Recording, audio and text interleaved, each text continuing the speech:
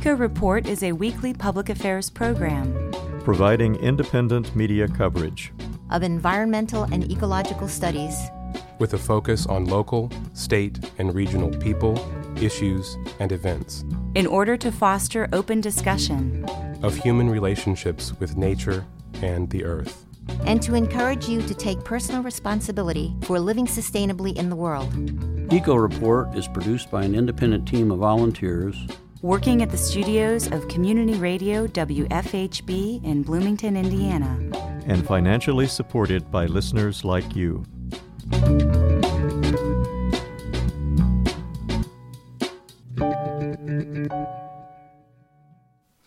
Good morning and welcome to Eco Report. For WFHB, I'm David Lyman. And I'm Julianna Dailey. The town of Ellettsville is increasing its storm water fees to help pay for projects that could eventually address the town's flooding problems. In a meeting last week, council members voted to increase storm water fees by approximately $1 per month for an average household. Council member Brian Mobley says town officials are hoping to work with the Department of Natural Resources on projects to reduce flooding. Right now, our stormwater is low. We don't have enough capital to start these projects, and we have about 3 projects we'd like to start with it, and then that would help reduce the flooding in downtown. It's not a whole lot of money. What it generates is about $41,000 a year. So, it would take some process. It'll take some time to get surveys, things like that, before we could even dig in the dirt. Flooding has been a major problem in downtown Ellettsville as recently as last month. The cost of the new fee will be based on the amount of impervious surface on given property. Properties with larger areas of pavement or other impervious surfaces will be charged more than the average of $1 a month. Council member Scott Thomas says the proposed stormwater fee increase is needed for the town to plan for the future. As we go forward and more roofs are put up and more asphalt's put down, unless we are planning for the future and having funds to remedy the flooding, I see us running into problems if we're not prepared for it to be able to do some projects to prevent that. Council members Thomas, Mobley, and Kevin Ferris approved the fee increase. Council President Scott Ullman was absent. Earlier this month, the City of Bloomington Parks and Recreation and Utilities Department, along with Monroe County Parks and Recreation, were given an award for their Adopt a Stream program. The departments received the award at the Indiana MS4, or Municipal Separate Storm Sewer Systems Partnership Annual Meeting. The program was selected for the Outstanding Special Event as a Partnership award. The Adopt a Stream program is an all-volunteer program that ensures the conservation and maintenance of public streams. Volunteers inspect and observe an adopted section of a stream on a monthly basis.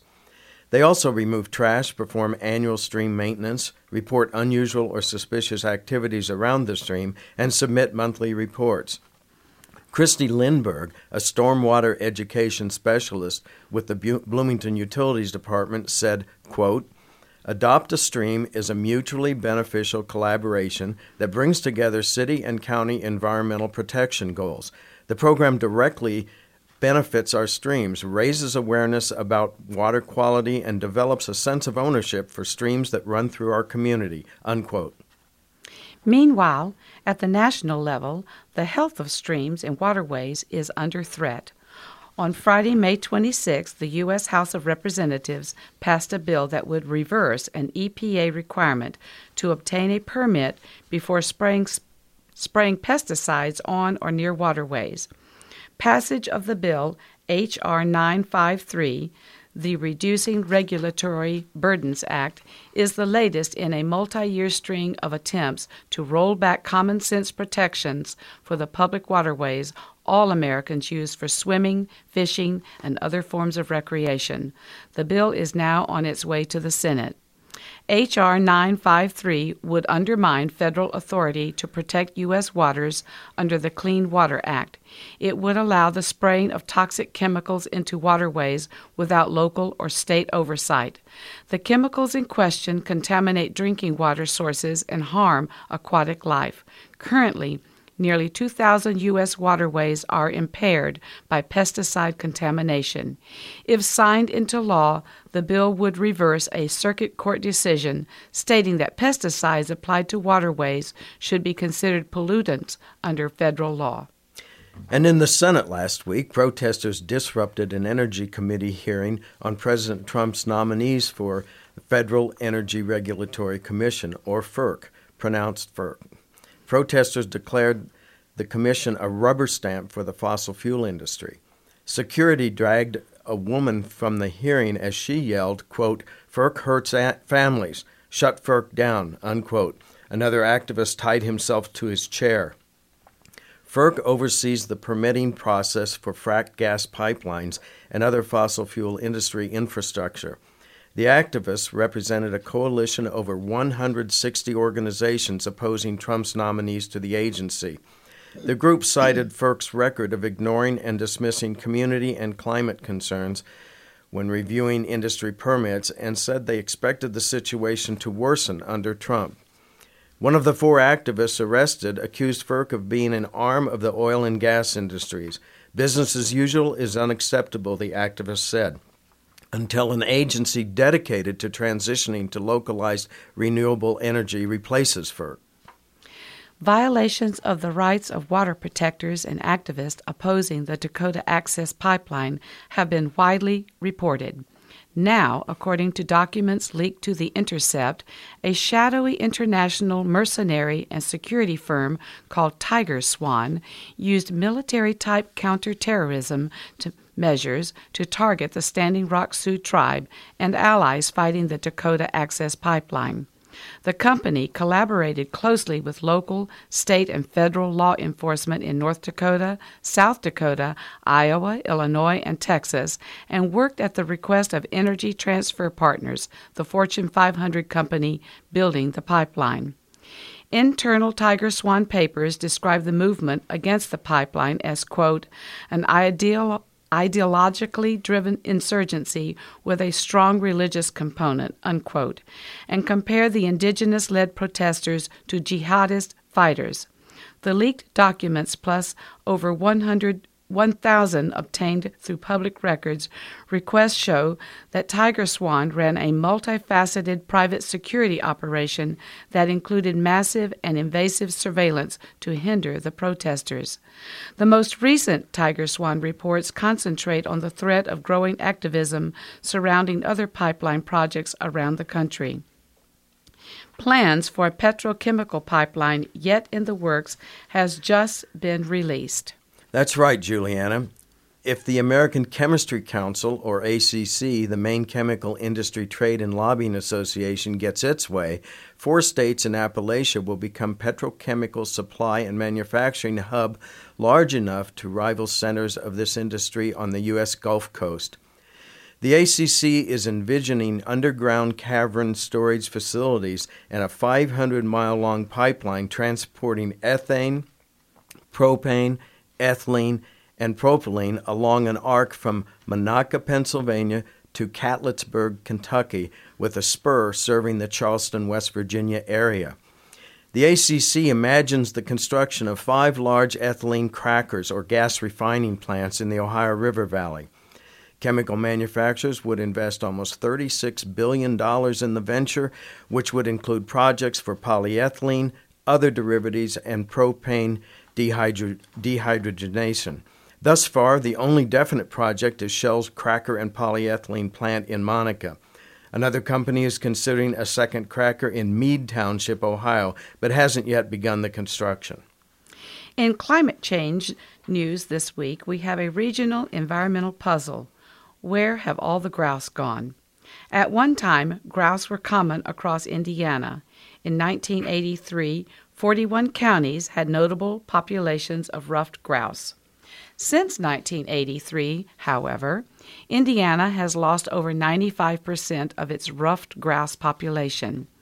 Today's annual grouse harvest is fewer than 500 birds, a 98% decrease from the peak years of the early 1980s. Why? The state of Indiana has favored one explanation, that ruffed grouse prefer early succession habitat, in other words, young trees. The Indiana DNR has frequently justified logging in state forests with claims that mature trees are not attractive to the ruffed grouse. The logging rate increased from 2 million board feet annually under Governors Frank O'Bannon and Joe Kernan to over 12 million board feet annually under Governors Mitch Daniels and Mike Pence. Logging is reasoned to remove mature trees and provide the new growth grouse need. Unfortunately, after years of extensive cutting, the grouse population has continued to decline. Now it is said that the lack of population growth could be due to wild turkeys laying eggs in grouse nests or by predation by raccoons. There is another explanation that should be added to the mix: climate change. If you Google ruffed grouse climate change, you will discover an Audubon website that shows the grouse have largely moved north out of Indiana and will be gone completely in a few years. There are a few grouse now resigning anywhere. There are few grouse now resigning anywhere south of Grand Rapids, Michigan. Ironically, by deforesting Indiana's protected lands, the DNR is adding to climate change and driving the ruffed grouse from the state. Finally, concerned consumers would do well to pay attention to an unusual ocean fish, the lionfish. If you've ever snorkeled in the Caribbean, you've probably spotted the lionfish. It's beautiful in an aquarium, but deadly in the ocean. Native to tropical waters in the South Pacific and Indian Oceans, the fish have become a massive problem in the Atlantic Ocean, where they have been invading since 1985.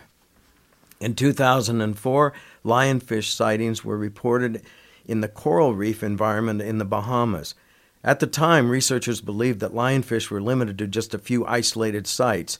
Now, according to Lad Akins of the Reef Environmental Education Foundation, the invasion has gotten exponentially worse.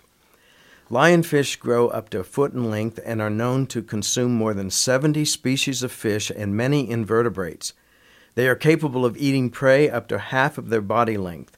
Areas that are heavily invaded with lionfish have experienced fish population reductions of more than 90%. Lionfish were the first exotic fish to invade the coral reefs in the Bahamas and have hurt the reef ecosystem by eating or starving out native species. This depletion has hurt commercial fishing industries and local economies that depend on it. And the invasion continues to worsen. Lionfish have been spotted as far up the coast of the United States as Rhode Island. One good thing about the lionfish is that it tastes good. The recommendation from environmentalists is that we eat as many lionfish as possible. Experts agree that we can never eat all of them in the western Atlantic, but the more the better. A note, the fish are not easy to harvest commercially. They cannot be caught on hook and line or netted. They must be speared. No Indiana restaurants are known to serve lionfish currently, but the species is widely available in restaurants in the Caribbean and in several states along the U.S. coast. Please encourage seafood restaurants to start making lionfish available on their menus. Responsible fish consumption is just one among many actions that concerned citizens can take that should impact our environment for the better. For more ideas, watch out this Monday, June 5th, for news of the celebrations and actions coinciding World Environment Day 2017, #WithNature. World Environment Day was founded by the United Nations Environment Program, and this year's host is the country of Canada, under the theme Connecting People to Nature. People around the world are encouraged to get outdoors, explore public lands and trust, and appreciate the beauty and fragility of natural areas that need protection. That's the news for this week. For WFHB, I'm Julianna Dailey. And I'm David Lyman. We love to hear from our listeners. Contact us about stories we've aired, or if you have ideas for future stories. Please send emails to earth@wfhb.org.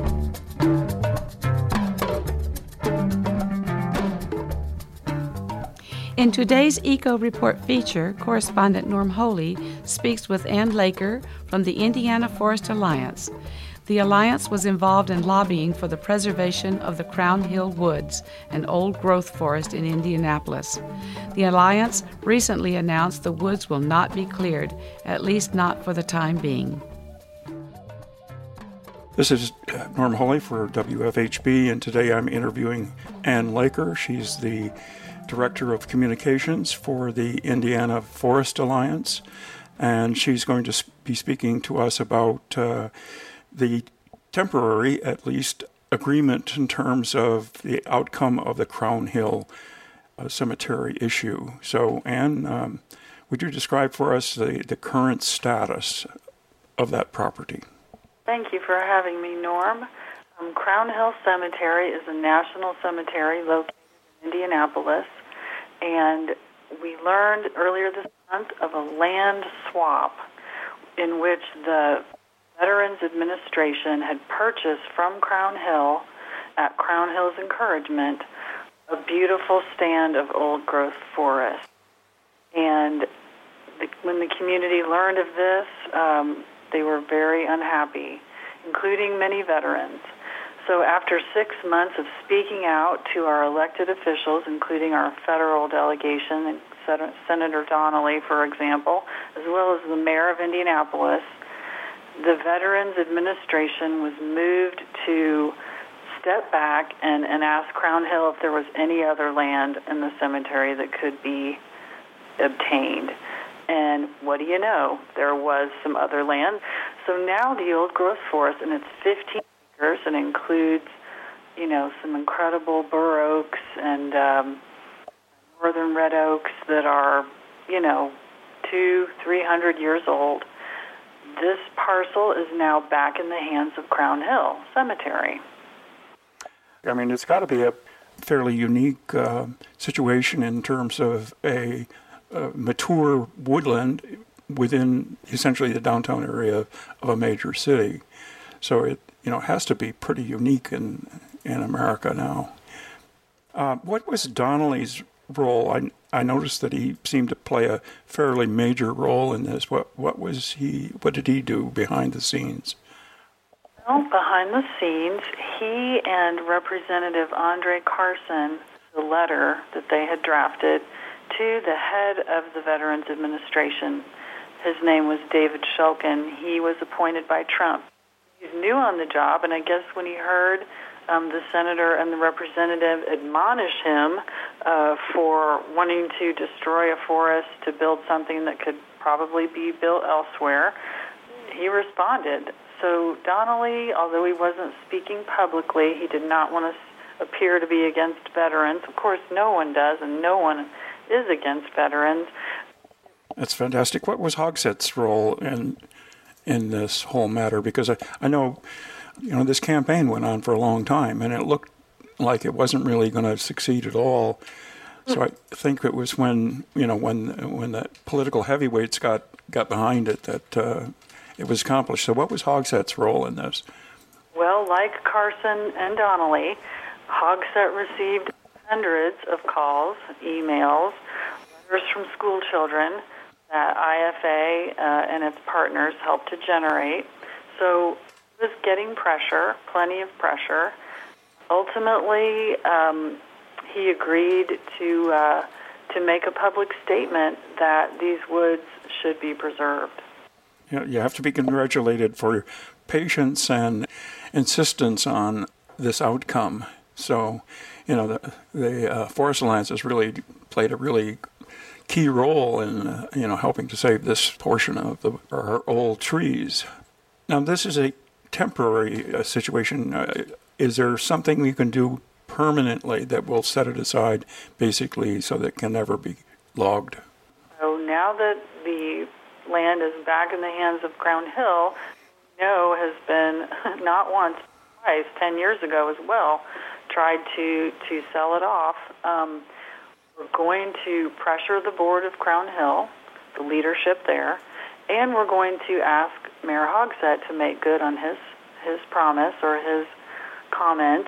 So the great news is charitable trust that has expressed interest to Crown Hill in purchasing the land and donating it back to the city as a nature park. So what kind of a price would that property cost for a sale? I believe that the value is several $1 million. Do you know what the VA paid for that? Or I guess that was already part of... The VA paid less than $1 million for the 15-acre parcel, which contains the old-growth forest. So, if they've offered it, then what are the issues that remain? We're not sure. We need to keep trying to dialogue with Crown Hill and invite civic leaders who have influence to dialogue with Crown Hill. I'd just like to shift to a different matter. I'm just curious about the logging rate in the state forests under Holcomb's administration. Is it basically the continuation of what Pence did? Haven't gotten any direct indication of a change in policy under Holcomb. However, we were told recently that this year the Division of Forestry is going to be logging less. I think it's because of some drought and so on that it's not able to log as much as they have been doing.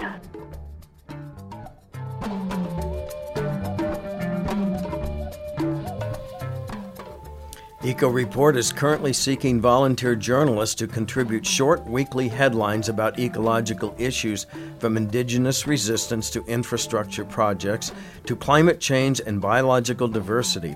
Commitment is light, and you can set your own schedule. For more information, email us at earth@wfhb.org or call 812-323-1200.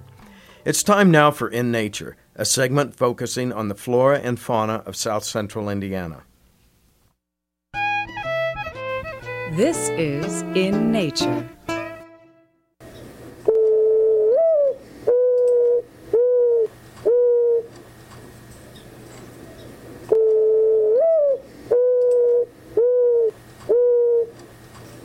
Early in the morning, one might hear the mourning dove, which is also called the turtle dove or the American mourning dove or rain dove, and formerly was known as the Carolina pigeon or Carolina turtle dove. It is one of the most abundant and widespread of all North American birds. It is also the leading game bird, with more than 20 million birds, up to 70 million in some years, shot annually in the U.S., both for sport and meat. Its ability to sustain its population under such pressure stems from its prolific breeding in warm areas. One pair may raise up to 6 broods per year. The wings can make an unusual whistling sound upon takeoff and landing. The bird is a strong flyer, capable of speeds up to 55 miles per hour. Mourning doves are light gray and brown and generally muted in color. Males and females are similar in appearance. The species is generally monogamous, with 2 squabs, young, per brood. Both parents incubate and care for the young. The mourning dove occupies a wide variety of open and semi-open habitats, such as urban areas, farms, prairie, grassland, and lightly wooded areas. The mourning dove.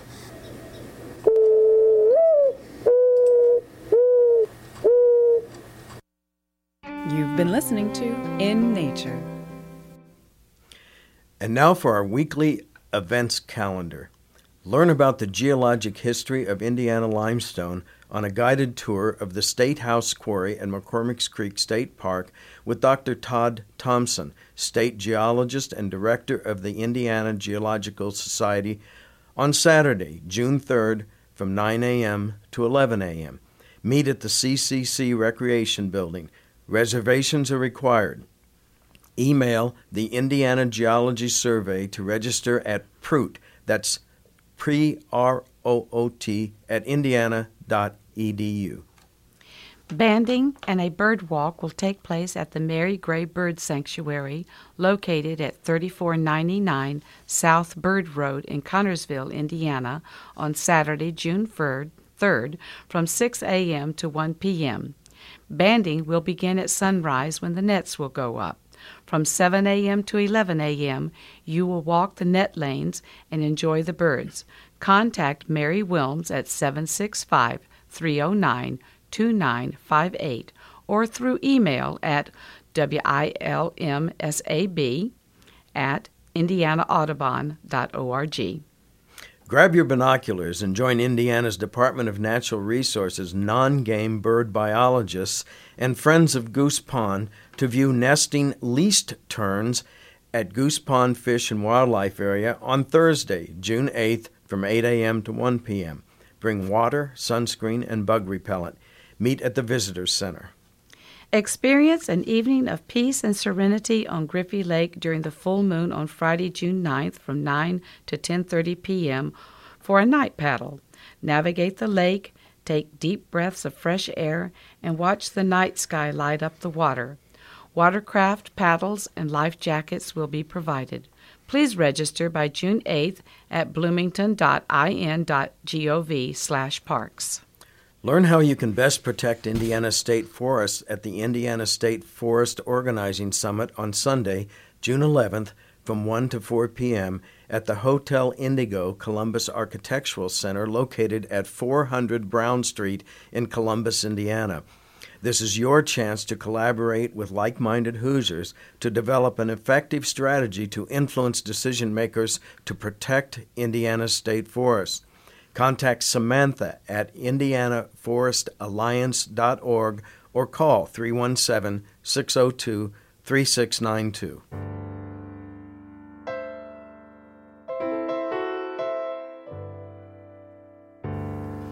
That wraps up our show for this week. Eco Report is brought to you in part by MPI Solar, a Bloomington business specializing in solar hot water, solar electricity, and solar hot air systems. MPI Solar designs and installs solar power generation systems that encourage independence and individual responsibility. Found locally at 812-334-4003 and on the web at mpisolarenergy.com. This week's news stories were written by Linda Greene, Norm Holy, Joe Crawford, and Maggie Bui. Norm Holy produced the feature. Rebecca Mueller edited the script. Julianna Dailey compiled our events calendar, and our executive producer and engineer is Joe Crawford. For WFHB, I'm David Lyman. And I'm Julianna Dailey. Join us on Thursdays at 11:30 a.m. before Democracy Now! And on Fridays at 5 p.m. before Kite Line for our weekly radio rundown of ecological news and resistance. Until then, Eco Report encourages you to take direct action to defend the Earth. You've been listening to the Eco Report, a volunteer-powered production of Community Radio WFHB in Bloomington, Indiana. Available for download and podcast at news.wfhb.org. Eco Report is your independent, ecologically inspired news source for South Central Indiana, bringing you news that the Earth wants you to hear. Send your comments, suggestions, and story ideas directly to the Eco Report staff. The email address is earth@wfhb.org. That's earth@wfhb.org.